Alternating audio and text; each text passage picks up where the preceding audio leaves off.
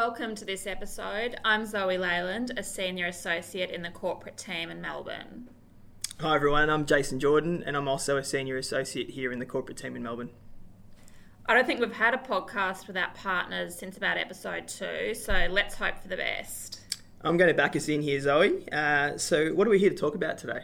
Well, recently I came across this New Zealand case, Abano and Healthcare Partners, that dealt with a listed target company getting a ruling in its favour that it be reimbursed for all transaction costs in relation to a bidder's failed hostile takeover offer. Yeah, I understand that the target there was successful in recovering its costs to the tune of about $1 million, and that included the cost of its lawyers, financial advisor, PR consultant, as well as director's fees. Yeah, and the New Zealand court, it went into some detail about what sort of costs are recoverable and whether they're properly incurred, and it did set out some new principles to determine this. But I think the most interesting thing coming out of it is the fact that New Zealand does have this specific statutory mechanism for a target company to recover takeover expenses from a bidder, provided those expenses have been, properly incurred. Yeah, well, I think our friends across the pond are pretty unique in this regard. There's no equivalent here, so I think a target would have to establish that there had been a breach of the rules in the Corporations Act, prohibiting misleading or deceptive conduct in takeover docs. Are you aware of anyone who has done that in order to recover costs? No, I think in practice it would be quite difficult. Yeah. I mean, if the bidder statement is defective and the target incurs considerable costs in getting the bidder to correct it, you might have to have a right to recover costs, but you certainly can't recover any costs incurred in reviewing a compliant bidder statement or issuing a target statement, or other normal takeover response costs for that matter. Yeah, that's right. I mean, even if the bidder statement is clearly defective though, it might be hard to claim compensation. You've got causation issues, and you would need to prove that a material amount of costs were incurred as a result of the bidder's defects. Yeah, I mean, that would be hard where, for example, you've signed advisors like your bankers up to fixed fee arrangements and... Yeah, exactly. And that is certainly not uncommon in our market. There is also the challenge of the target having to pursue the claim in court, which would be both time-consuming and costly. Yeah, and that really can't be underestimated. And you've also got the risk, like a bidder could try and make use of the defence under the Corporations Act if it was able and sort of prepared to sort of prove that it didn't know the bidder's statement was misleading or deceptive. Yeah, it's definitely a tough ask under our current laws, I'd say. Yeah, it certainly is. I mean, do you think we should change the law in Australia and borrow this New Zealand concept? It's a difficult one, as target companies often incur very significant costs and expenses in responding to a takeover bid. That's into the millions for some targets.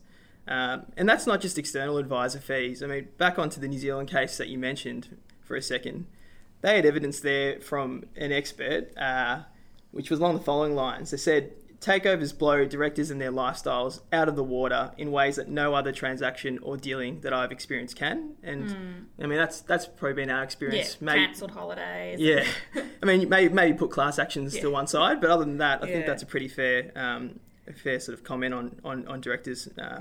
But sort of back onto your question as to whether or not we should follow New Zealand, I think the question has previously been considered over here back in the late 60s. It was the Company Law Advisory Committee chaired by Sir Eggleston who ultimately knocked back the concept on the basis that it was a normal cost of being in business and would suggest that the bidder is, somehow in the wrong by simply making a takeover bid. Yeah, and I think on balance, the cost is probably better placed on the target. I think there's a bit of a risk if you introduce a general right to recover costs.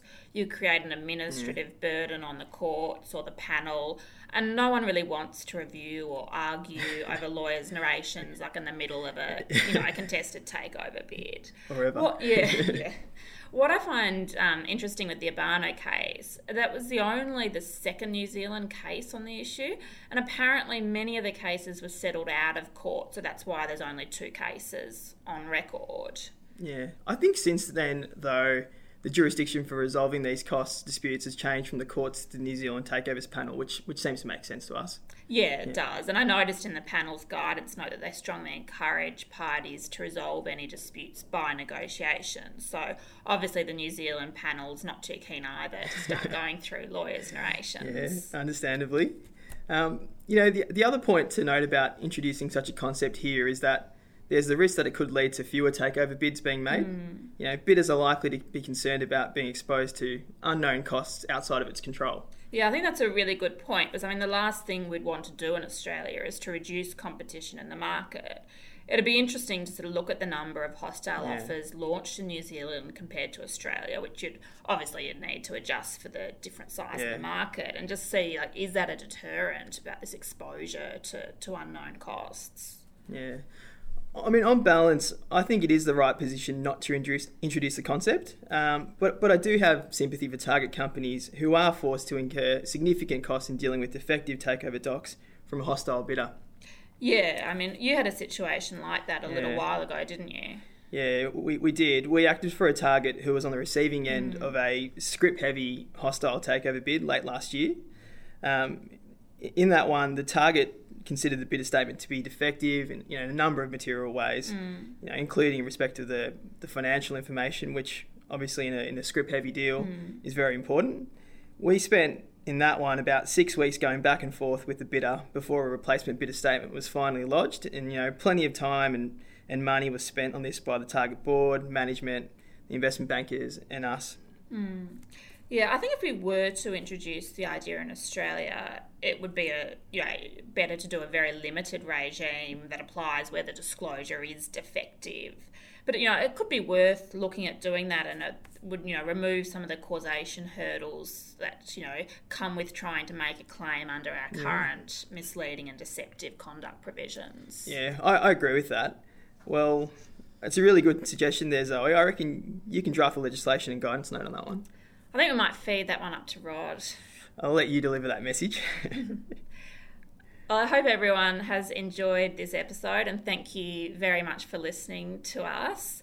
The HSF corporate team will be back with another episode soon, and if you've enjoyed the content, please don't forget to subscribe. Thanks.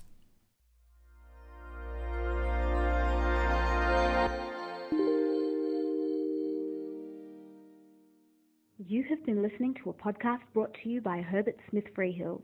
For more episodes, please go to our channel on iTunes or SoundCloud and visit our website herbertsmithfreehills.com for more insights relevant to your business.